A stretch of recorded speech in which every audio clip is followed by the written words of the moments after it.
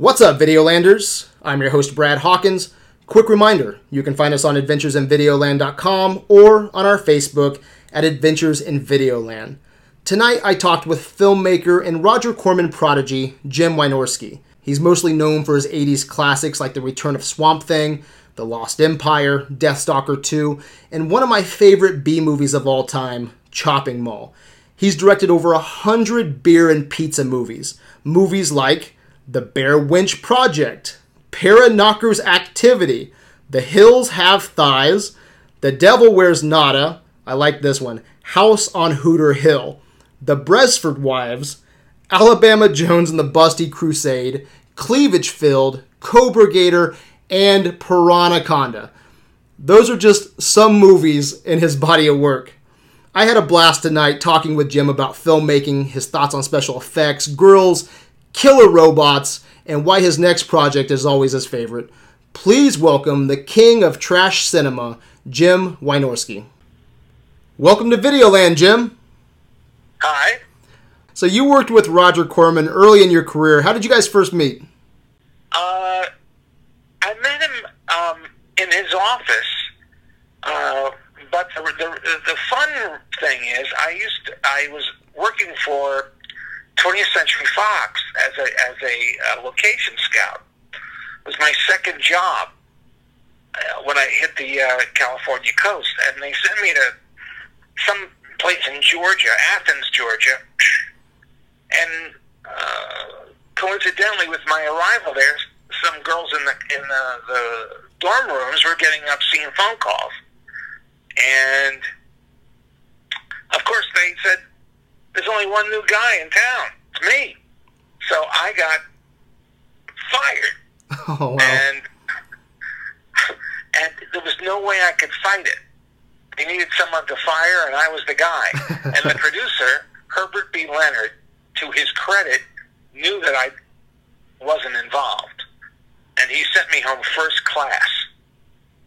And on that first class flight, I'm thinking, oh my God, my career's, done.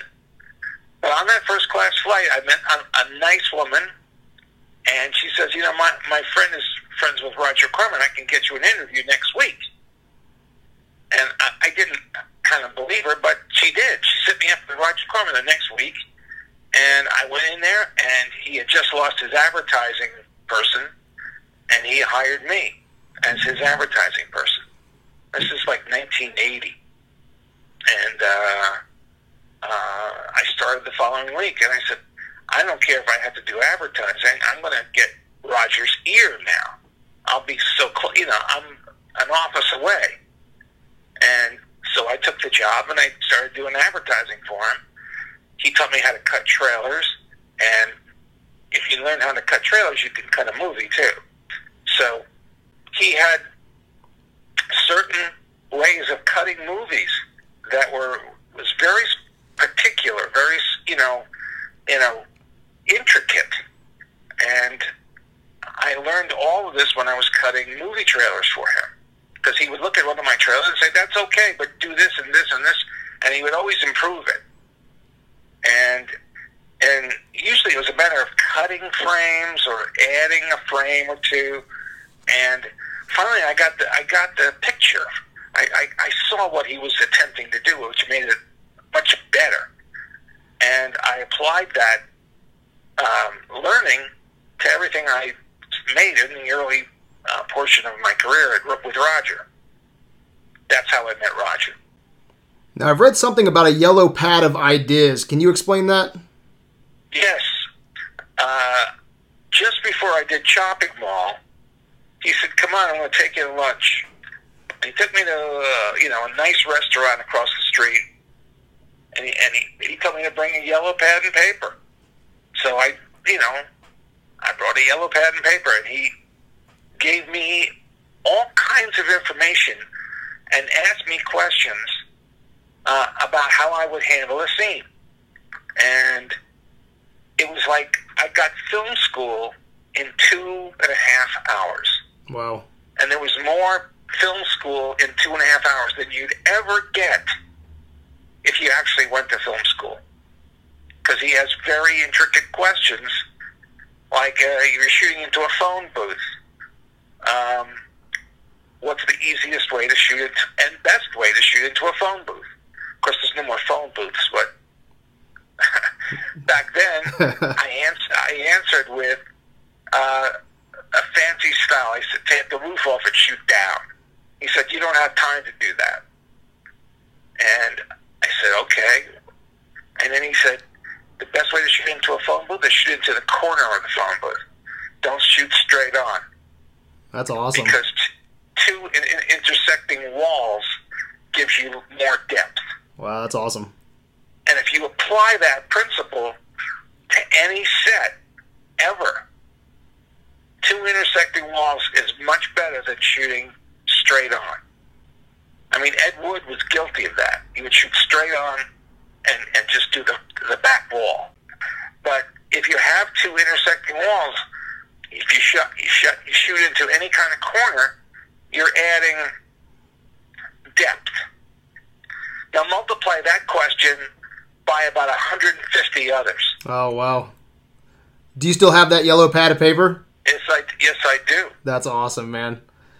I have a quote here from Roger Corman. He said, cheap tops the marquee. Cheap gets final cut. So have you been given final cut on most of your films? No. Okay. Well, now more so, but back then, let's take for example Chopping Ball. Chopping Ball, when I finished with it, was 87 minutes. And Roger came in and he cut 10 minutes out of the picture. And I was devastated. But now I look back, and now it's running 78 minutes, and it's nonstop. And if I had been left to my own devices, because you start to love every frame. Yeah. You start to love every scene. And because it's your beginning of your career, you say, this is just great. But it wasn't great. I only had a fight with him once where I felt that his cut was inappropriate, and I gave him reasons why, and he backed down and let me have that cut. So what are some of your favorite B movies then? What movies inspired you? Back then, when I was growing up, Attack of the Crab Monsters, Not of This Earth, the Quatermass movies. I watched them all. House on Haunted Hill. I watched them all. And Corman movies were my favorite. Attack of the Crab Monsters was one of my favorites. Scared me, actually. And I watched the Poe pictures, and some of the stuff in there scared me. And I was a kid. My mom would take me to the movies and drop me off, and I'd be in the theater alone. Even in the afternoon, it was dark in there, and I was alone watching a movie. You would never do that with a kid today. Just drop them off at the movies and drive away. But back then, I guess it was safer. But that's what my mom used to do. Money for popcorn, and she said, save a dime so you can call me when it's done. Are there any movies that you've been impressed with lately? What do you think of the horror genre right now? I think some of these movies, I like the Get Out. I liked I forgot the name, where the sound is affecting the monsters. Oh, Quiet Place. What was that called? Quiet Place? Quiet Place, yes. I thought those two films were really good. And, so I stopped making, cheap horror movies because they're not selling. Stuff I did in the 80s and 90s and early 2000s even, those films are fun, but they're not, wanted by the buyers anymore. Where's the market right now? What sells? Well, the market is like for theatrical horror, and in video, it's changing dramatically because there's no more video stores, and you have to make movies for Netflix or Hulu or anything like that, and they don't want those cheap B movies. You have a number of movies that have become cult classics. Which one are you proudest of? I've done 100% 170 movies. Wow. That's a lot. I didn't realize I was doing so much. Some years I would direct 6 movies and produce a couple others or write a couple of others. So I was gung ho back then. Now not so much. I'm writing and directing, 2 films a year, and I'm very happy at just doing that. Yeah, that keeps you busy just with 2 films a year, though, doesn't it? Yes, it does. Yes, it does. So what film are you proudest of out of all of those films? That's my always stock answer. The next one. The next one. Why is that? Yeah, because the next one is a challenge. Whatever it is, that's the one I concentrate on when I get up in the morning. And I say, how can I make this the best thing possible? I have favorites among the ones I've done, and other people have favorites among the ones I've done, and I can't go back and change any of them. I wouldn't want to change any of them. I did them as best I could under the circumstances, and had a lot of fun with most of them. There's a couple of turkeys, like everybody. You do 170 movies, you're going to make a couple of turkeys. For sure. Okay. For the most part, I go back and I watch, and a lot of them are being remastered now for Blu-ray, and I'm getting to see them again. They're looking marvelous, and also kind of reacquainting myself with them. Films I haven't watched in years. Is it fun to sit down and do a commentary for an old film? Yeah, it is. Yes, it is. I've done some commentaries recently, and I can't say for which, but they're coming. And it's good to see these movies restored and looking as pristine as possible, because they're going back to the original negatives or IPs, and they're just making beautiful, 2K or 4K masters, and they look astonishingly good. How long does it take you to shoot one of your movies? Just a typical shoot? Oh, it varies from film to film. I would say the average is 12 days. Sometimes less. Sometimes I do them in 10. Sometimes it takes 14. A couple have been 18. One was 22. So whatever I have, I'll make use of. What's the fastest you've ever shot a movie? 2 days. Wow, what was that? The Bear Wench Project. That's awesome. I shot that in 2 days up in near Big Bear, and I only did it as a kind of a joke. I said, if I do something like the Blair Witch, I might be able to sell it a few places, and I ended up selling it to Showtime, of all people. Wow. The whole film cost me $10,000. That's awesome. And they paid me like $80. That is awesome. I said, "Hey man, I just made $70,000 in 2 days." Yeah, that is badass, man. I kind of laughed about that, but I laughed all the way to the bank. So you've directed. And it was fun because I was working with these incredibly beautiful chicks. I know, right? That's awesome, man. I mean, we stayed at we had a little, portable, mini trailer, which we kind of used as a bathroom. And then we stayed at a motel one night, and we partied till the sun came up. It was a lot of fun. Wow. So you've directed under a few different names. Why is that? Well, there was one year, I don't remember what year it was, but I was involved with about 8 movies, and they said, we can't just have 8 Jim Wynorski movies. So I said, just take my first initial J and add my middle name Andrew and make J. Andrews. And if it was something I was kind of on the fence about, I would use, something other like Tom Papadopoulos or something like that. Yeah. Do your movies play well overseas at all, or are they pretty much just for? I get big checks, so so they must be playing. That's awesome.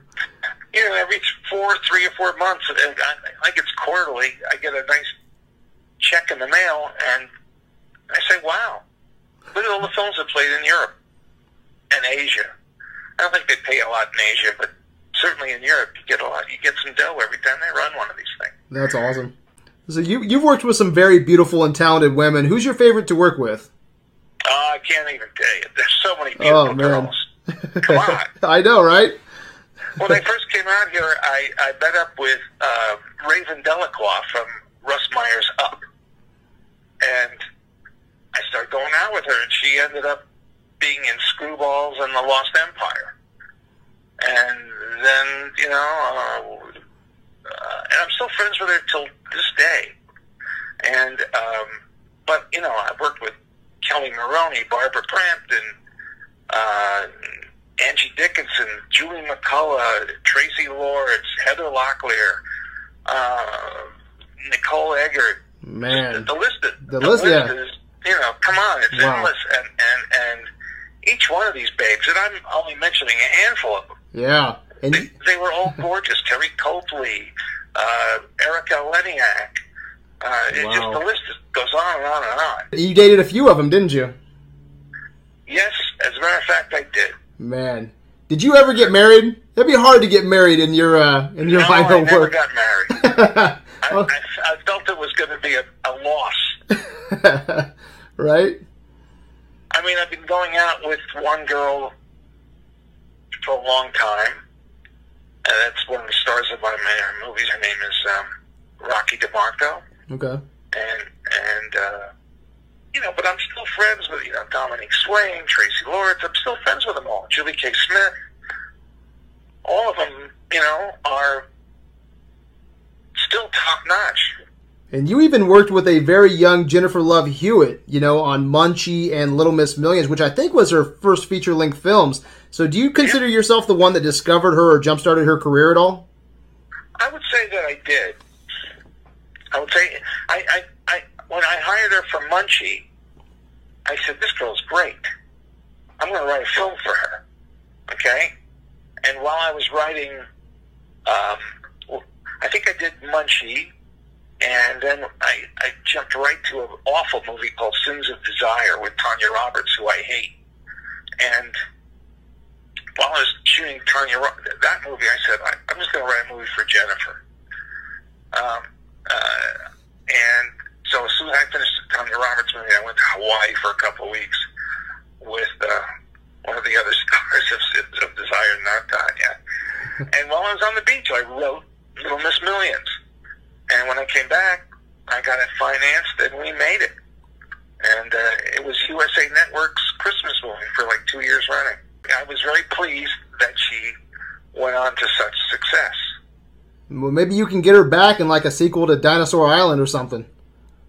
You know, I don't think that's going to happen. But, you know, the last time I saw her, I don't think you'd want to see her in Dinosaur Island. Yeah, really? I think she gained a considerable amount of weight. And, but, you know, doesn't matter to me. I mean, she's a sweetheart. That's awesome. All the way. I made 2 movies with her. And, you know, and then I saw her, saw her jump to, you know, I think that Party of 5 or whatever it was, and she just became a big star. Yeah, and you've also worked with some famous actors, one of those actors being Corey Haim later in his career. So what was that experience like? Corey Haim was a great kid. He had a lot of talent, but because of his addictions, he was tough to, you know, maintain. He had to have a babysitter. Really? Yeah. He was in his 20s at that time too, wasn't he? Early 20s? I don't know how old he was, but you know, I had to hire someone just to watch over him. Wow. And, you know, I thought, oh my God, you know, with all this talent he's got, why is he doing this? Wow, so those early signs of substance abuse were there then, huh? They were there. Can't deny it. Let's talk about one of your favorite movies of mine. It would be impossible to talk about all your movies, man, but my favorite movie of yours is Chopping Mall. I bet you've never heard that one before, have you? No, I never heard that. I think it's the third time today someone said that. You know what, though? I was born in 1978, and so I grew up on horror films, but I was late to the game on this you're one. A punk. You're a punk kid. Right? And I was late to the game on this, man. I didn't watch Chopping Mall, I think, until probably 10 years ago, 15 years ago. Late to the game. My God, yeah, I fucking love it, though, man. Oh, my God. It's been a lot of fun to make. I owned the mall for, I think that was one of the ones that, shot over 20 days. Because we had to leave the mall at, dawn. And we couldn't start till like 9 o'clock at night. But it was so much fun. I was on a crazy, night schedule, so I had to sleep during the day. I was, loving working with Kelly Maroney and Barbara Crampton, and there's a girl named Carrie Emerson and Susie Slater, who I blew her head up. And I love that scene. And it was great working with Dick Miller and Paul Bartel and Mary Warrenoff. And I don't know if you've ever noticed that Angus Scrimm is in the movie, and in a small role. I don't even show him in close-up. That's awesome. I didn't know that. Yeah, he's one of the people that stands up during the beginning scene where they're being asked questions about the robots. He's one of the guys who stands up, and he was working under his real name, which was Rory Guy. And I worked with him on Lost Empire, and I just said, "Come on down, Angus, and do a little bit in Chopping Mall." And he said, "I don't want to recognize for doing that." I said, I won't give you any close-ups. Just come make $500 and go home." And he did. That's awesome. I'm gonna have to look for that now, man. And then you brought up Dick Miller, man. Dick Miller I don't know, he gives some prestige to that movie a little bit, doesn't he? I loved working with him. He hated working with me. Really? Why? I never worked with him again. Huh? Why was that? I don't know. But we were not, besties on that picture. I only worked with him for 3 hours. And he was a big, pain in the ass. A big dick. Yeah, he was a big dick, exactly. But, I couldn't say anything because I had hired his wife as a script supervisor, who was excellent in that job.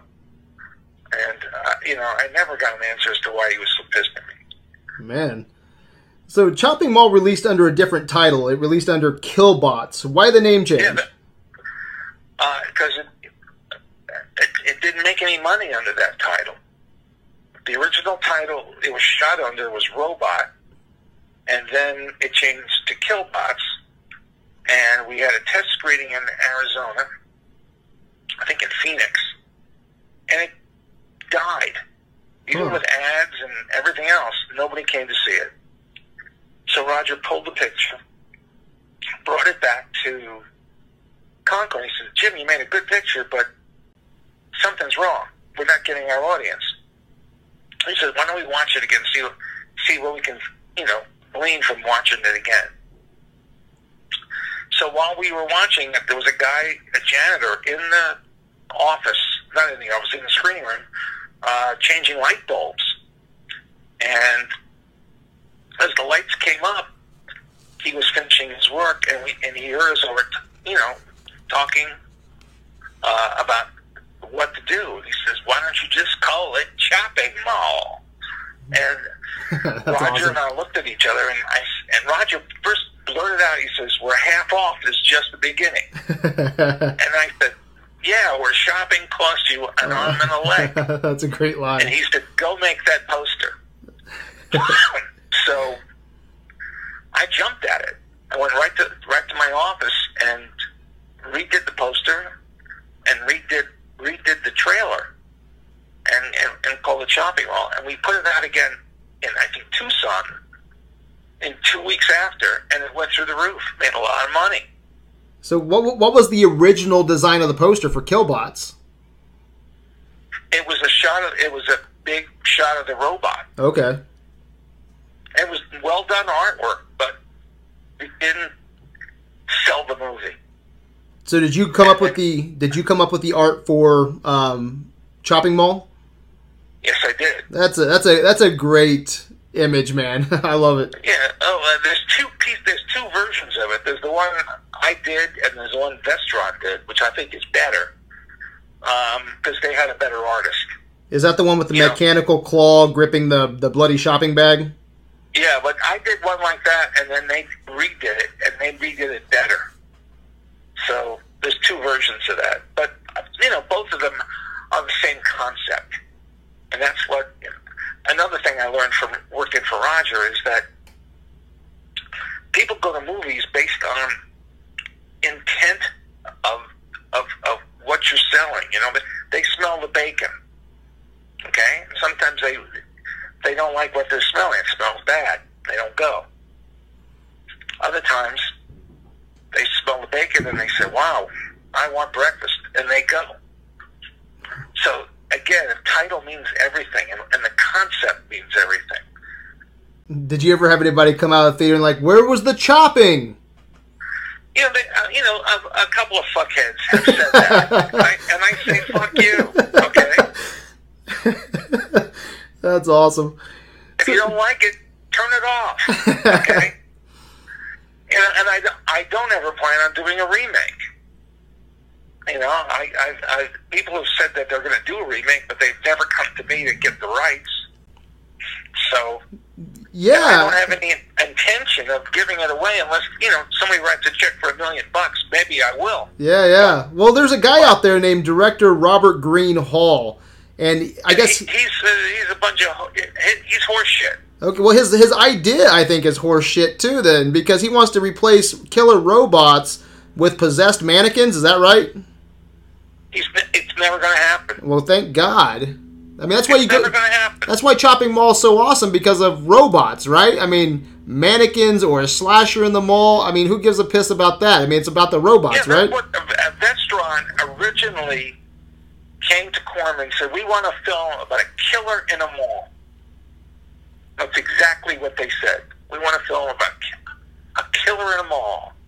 And Julie Corman, Roger's wife, said, what are your ideas? And I got together with a pal of mine named Steve Mitchell, and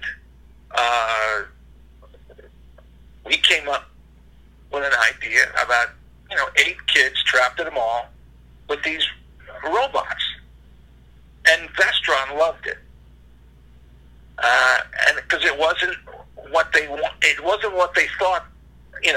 When they heard about it, they said, this is a great idea. And so that's how it got made. So do you own the rights to Chopping Mall then? I co-own them. And nobody can make a move without seeing me first. So what's this guy talking about then? Is he just trying to... He's talking through his hat. Okay? So would you ever do a sequel then? No. No? You just got to keep it how it is? It's probably the smartest thing to do, isn't it? Watch the first one again. I don't want to make Jaws 2. Right. Okay? So I want to ask you a question about Beastmaster 2, man. I grew up with the original Beastmaster, and you were supposed to direct and write the screenplay for the sequel. So how did you get involved, and how did you get screwed over? I didn't get screwed over, but they attempted to do it. Okay. They attempted to screw me over. I got involved when Silvio Tabet commissioned myself and R.J. Robertson, my co-writer at the time, to write an outline for Beastmaster 2. So we did. And then we wrote a script. And then Wings Hauser came in and put his name on the script.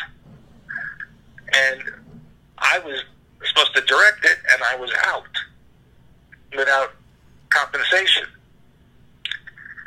So, I let them make the picture, and as soon as the picture done, I contacted my lawyer and said, sue everybody. Oh, wow. Because I knew they were trying to sell it to Republic Pictures. And you can't sell anything to Republic Pictures or any big distributor without having a clean bill of health. Okay? And I laid lawsuits on them all. And it started to tick down to the point where, Republic Pictures wouldn't take the picture if there was a lawsuit against it. So I just waited and waited and waited because I knew that their time limit was, very, very, they had a very short amount of time before the film had to be picked up and, worked out and released. So I think it was like 2 or 3 days before the film was supposed to go to Republic, and they called me in to a meeting over in Westwood, and they said, what do you want? And I said, well, I want some money, and I want credit in the main titles. And we worked it out, and I walked away with a nice big check, and I got my credits in the main titles, which I deserved. Did you have fun writing Beastmaster 2? Yes, I did. And the director, Silvio Tavitt, didn't have a clue about the script he was directing. He called it Through the Portal of Time, which it wasn't. In the script, Beastmaster's world coexisted with ours, and they were doing a transfer between our world and their world, and it wasn't a time travel thing. And he was so stupid that he called it Through the Portal of Time, which is wrong. Okay, and he was so dumb that he messed up the title. Damn. I liked the movie. I thought it was well done, and Wings Hauser, who I've worked with, looked like he was gassed through the whole picture, but that is what it is. So, and it was good to see Sarah Douglas again, who I'd worked with in Beastmaster, not in Return of Swamp Thing. So tell us, how'd you get involved with Swamp Thing then? Michael Uslan, who was out of New York, called me one day and said he'd heard about me and would I be interested in directing a Swamp Thing sequel, and of course I said yes, because I'm a big comic book fan. Oh, cool. So did you enjoy the Alan Moore comics then? Yes, I did. Absolutely. And I said, well, he says, what would you do if you were directing? I said, well, first of all, I'd change that awful costume. And, I give Wes Craven a lot of credit because it's always tough to do the first one. Uh-huh. Okay? So I give him a lot of credit. I thought he did a nice job, but if he'd had a better costume, he would have been way ahead of the game. So they allowed me to make a new costume, and they gave me a script which was kind of wishy-washy, and I got together with my good pal of mine, John Terleski, who had played Deathstalker and had also been in Chopping Mall, and we kind of rewrote the script. Oh, nice. And we added the 2 kids, and we had our own little takes on a lot of things. So supposedly Alan Moore doesn't watch any of the film adaptations of his comics. So what do you think he would say about Return of Swamp Thing, or do you give a shit? Something? Who cares? It's gotten a lot of nice press recently because of the Blu-ray. Yeah. And I'm thrilled that they went back and did a nice, restoration. Did you do a commentary for that as well? I did a commentary for the original DVD that Image put out, and then I did a new commentary for this new version. Oh, nice. And they're both on the Blu-ray. Yeah, I have a friend that just picked that up. It's been years since I've watched it. I'm looking forward to going back and watching it again. Oh, it looks phenomenal. Looks phenomenal. It was great to see it the way it was supposed to look. And I think Return of Swamp Thing released a month before Tim Burton's Batman. Is that right? I don't remember. I'm sorry. Yeah, that's fine. Did you ever want to direct any other DC properties or any comic book movies? Well, I did Vampirella. That was a bust. That was meddling from top to bottom, and Showtime wanted Talisa Soto, and she was absolutely so wrong for the part.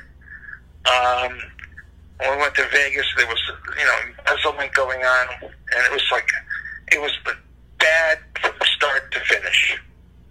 The only good thing was I was working with Roger Daltrey, and who was a good guy, and who would sing in front of his trailer at lunch every day. So you hear all these Who songs, and they were live while you were eating lunch. Oh, wow. So that was just a bust then, huh? You did not enjoy making that film at all? No. It was in Vegas. It was 115 degrees every day. And there was theft on set. And, Talisa Soto, who was a nice person, wasn't Vampirella. And sometimes you can't fight City Hall. Is that why you never made another superhero movie then? Was it because your experience with that, or? Yeah, I was kind of put off by it.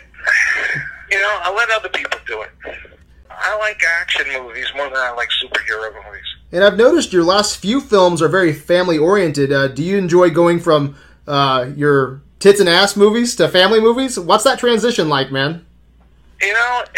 It's fun because I'm working with kids and I'm working with animals, and they're both great. Contrary to what they say. And also, I'll give you another thing. In this day and age,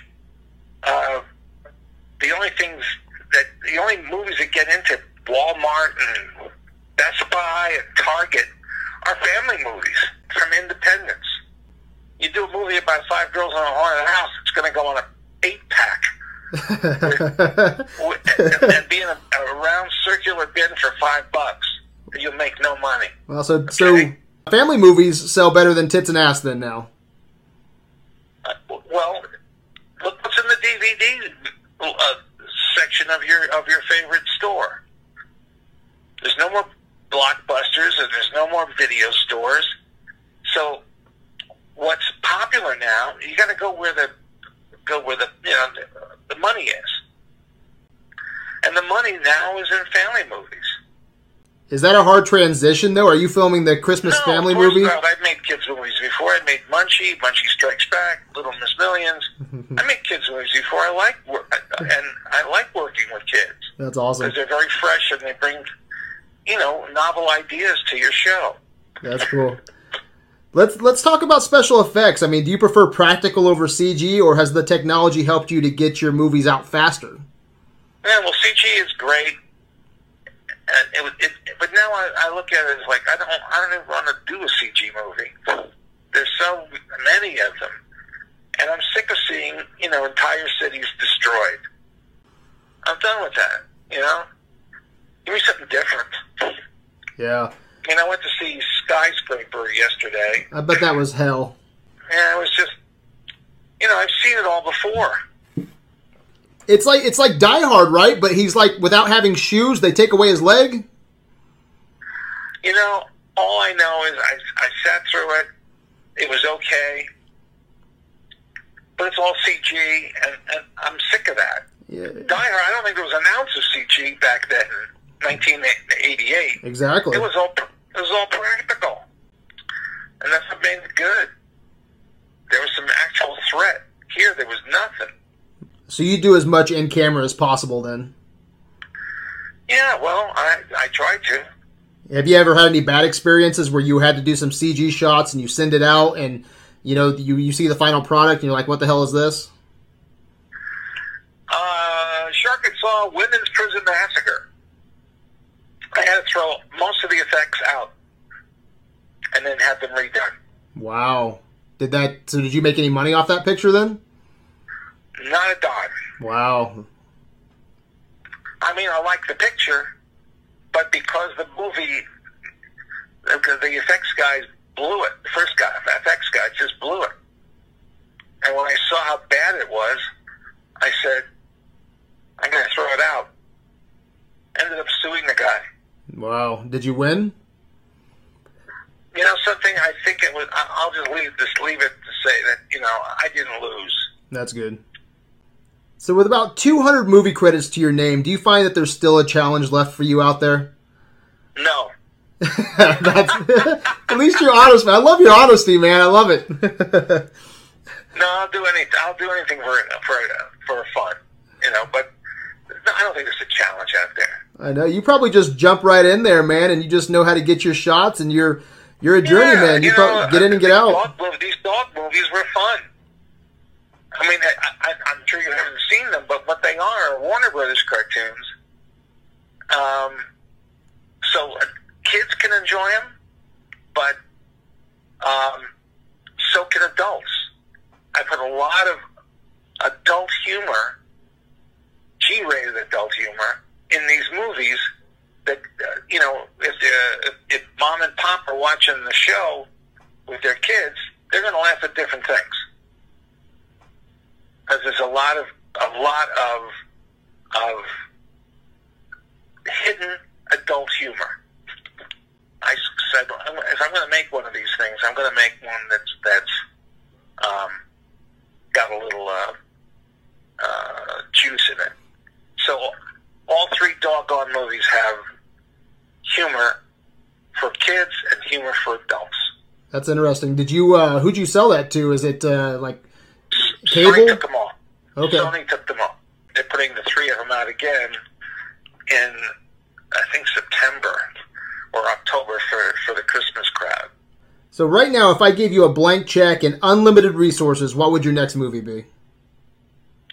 A blank check and ultimate... You know, I don't know. Oh, yeah, I do. Anything actually. You want. I have a movie that nobody wants to ever make, but I want to make. Okay? Okay. And it's because it's just an interesting premise to me. And it's about God. And about it takes place in the future, and there's some weird thing coming toward the Earth, and it's going at a fantastic rate of speed, and this spaceship is caught in the path of it and can't get away from it. They're trying to, but they can't get away, and they decide to use a black hole to go back and try to retrieve Jesus Christ and bring him back into the future to stop this thing that's coming to destroy everything. Are there going to be naked chicks in it? Nope, not a one. See, that's the problem. That's why they don't want to make it. You know, it's more like the premise is so odd that I if I had unlimited resources and a lot of money, I would just make it for myself. but you know, I'm still doing films, and I'm still making a good time, and you know, and you look at these doggone movies, you can name some hot chicks in these doggone movies. You got Dominic Swain, you got Cindy Lucas, you got, you know, I don't put them in overly sexual outfits, but they're there. I mean, Monique Gabriel was in Munchie, and so was Tony Naples and Lonnie Anderson. I'm not going to make a family movie without a bunch of hot chicks on set. So what would that Jesus Christ movie be called? I don't know. I have the premise for it, and I know how it happens. They go back and just so you're aware, in the Bible, when Jesus is taken off the cross, he's put into a cave. And he disappears for 3 days. And nobody ever explains in the Bible where he's been. They come back 3 days later, he's there, and he's better. Okay? So my premise was that I've always asked myself, why did they write this story into the Bible and not say where he was? This is in the Bible. And they come back, and he's okay, and he goes up into space. And my theory was somebody came and got him. And that's why he's missing for 3 days. And that's the length of my story in the future. 3 days. All right, I have this little idea. You can take it if you want to, but I'm thinking a 2-day shoot, naked chicks, and dinosaurs. No. I've got one like that. Where but not with Jesus in it. Not with Jesus in it. That would be a cult classic. I've been talking. It's called Stoned Age, and it's about a cave girl and a dinosaur that are brought through time to Area 51, and they both escape into Las Vegas. Oh, that's all. I got to tell you something, man. I haven't tried real hard, but I haven't watched Dinosaur Island. All right, I've seen most of the cult classics, man, and I've tried to look for it a few times, and I keep on finding a Dinosaur Island that was made in 2014 with a bunch of young kids. Oh, fuck that. I type in Dinosaur Island, it takes me to a movie from 2014, so I need to look a little bit harder. I'm just gonna fuck it. I'm just gonna order it from there. Because Dinosaur Island's a fun movie. All I know is I was at a party and Joe Pesci came up to me and said, "You direct Dinosaur Island?" I said, "Well, partially." He says, "What's my favorite movie?" That's fucking awesome, man. Now I have to see it. Like I've really tried to find it, and I watched the trailer like twice today. I'm like, man, I gotta fucking watch this movie now. So it's kind of stuck in my head. Fred Ray and I love this old movie from the early 50s called Untamed Women. And it's about 5 guys who crash land in a plane and end up on this island with all these hot chicks. And I said, let's just remake that as Dinosaur Island. And we did. And it was a lot of fun. That's awesome. How come you never made any sequels to that? Just keeping it by itself? It has a beginning, a middle, and end. And I never felt that it was meant to have a sequel. I always say, watch the first one again. Awesome. Well, tonight we're almost done here. When we get done, I am going to Amazon and I'm going to see if I can find it on there. I'm going to order it right after this conversation. All right. Well, how about try YouTube? Maybe it's on YouTube. Oh, good call. Good call. Yeah. So when you look back on your career, man, what's that one film you want to be remembered for? What film do you want preserved in the Exploitation Hall of Fame? Probably Chopping Mall. That's awesome. I mean, that's the one everybody loves, so let's leave it at that. Let's end on Chopping Mall, Jim. It's been a blast talking with you. Where can Videoland find you? On Facebook, I guess. Any final words from the king of trash cinema? Have fun. Knock yourself out. Watch my movies. And I'll just say I enjoyed talking. Right on. Thank you very much for your time, sir. All right. Take care now. To all our listeners, you can find us on adventuresinvideoland.com. You can find us on our Instagram, on Facebook. That's where the conversation begins and ends. Until next time, my good people, stay trashy.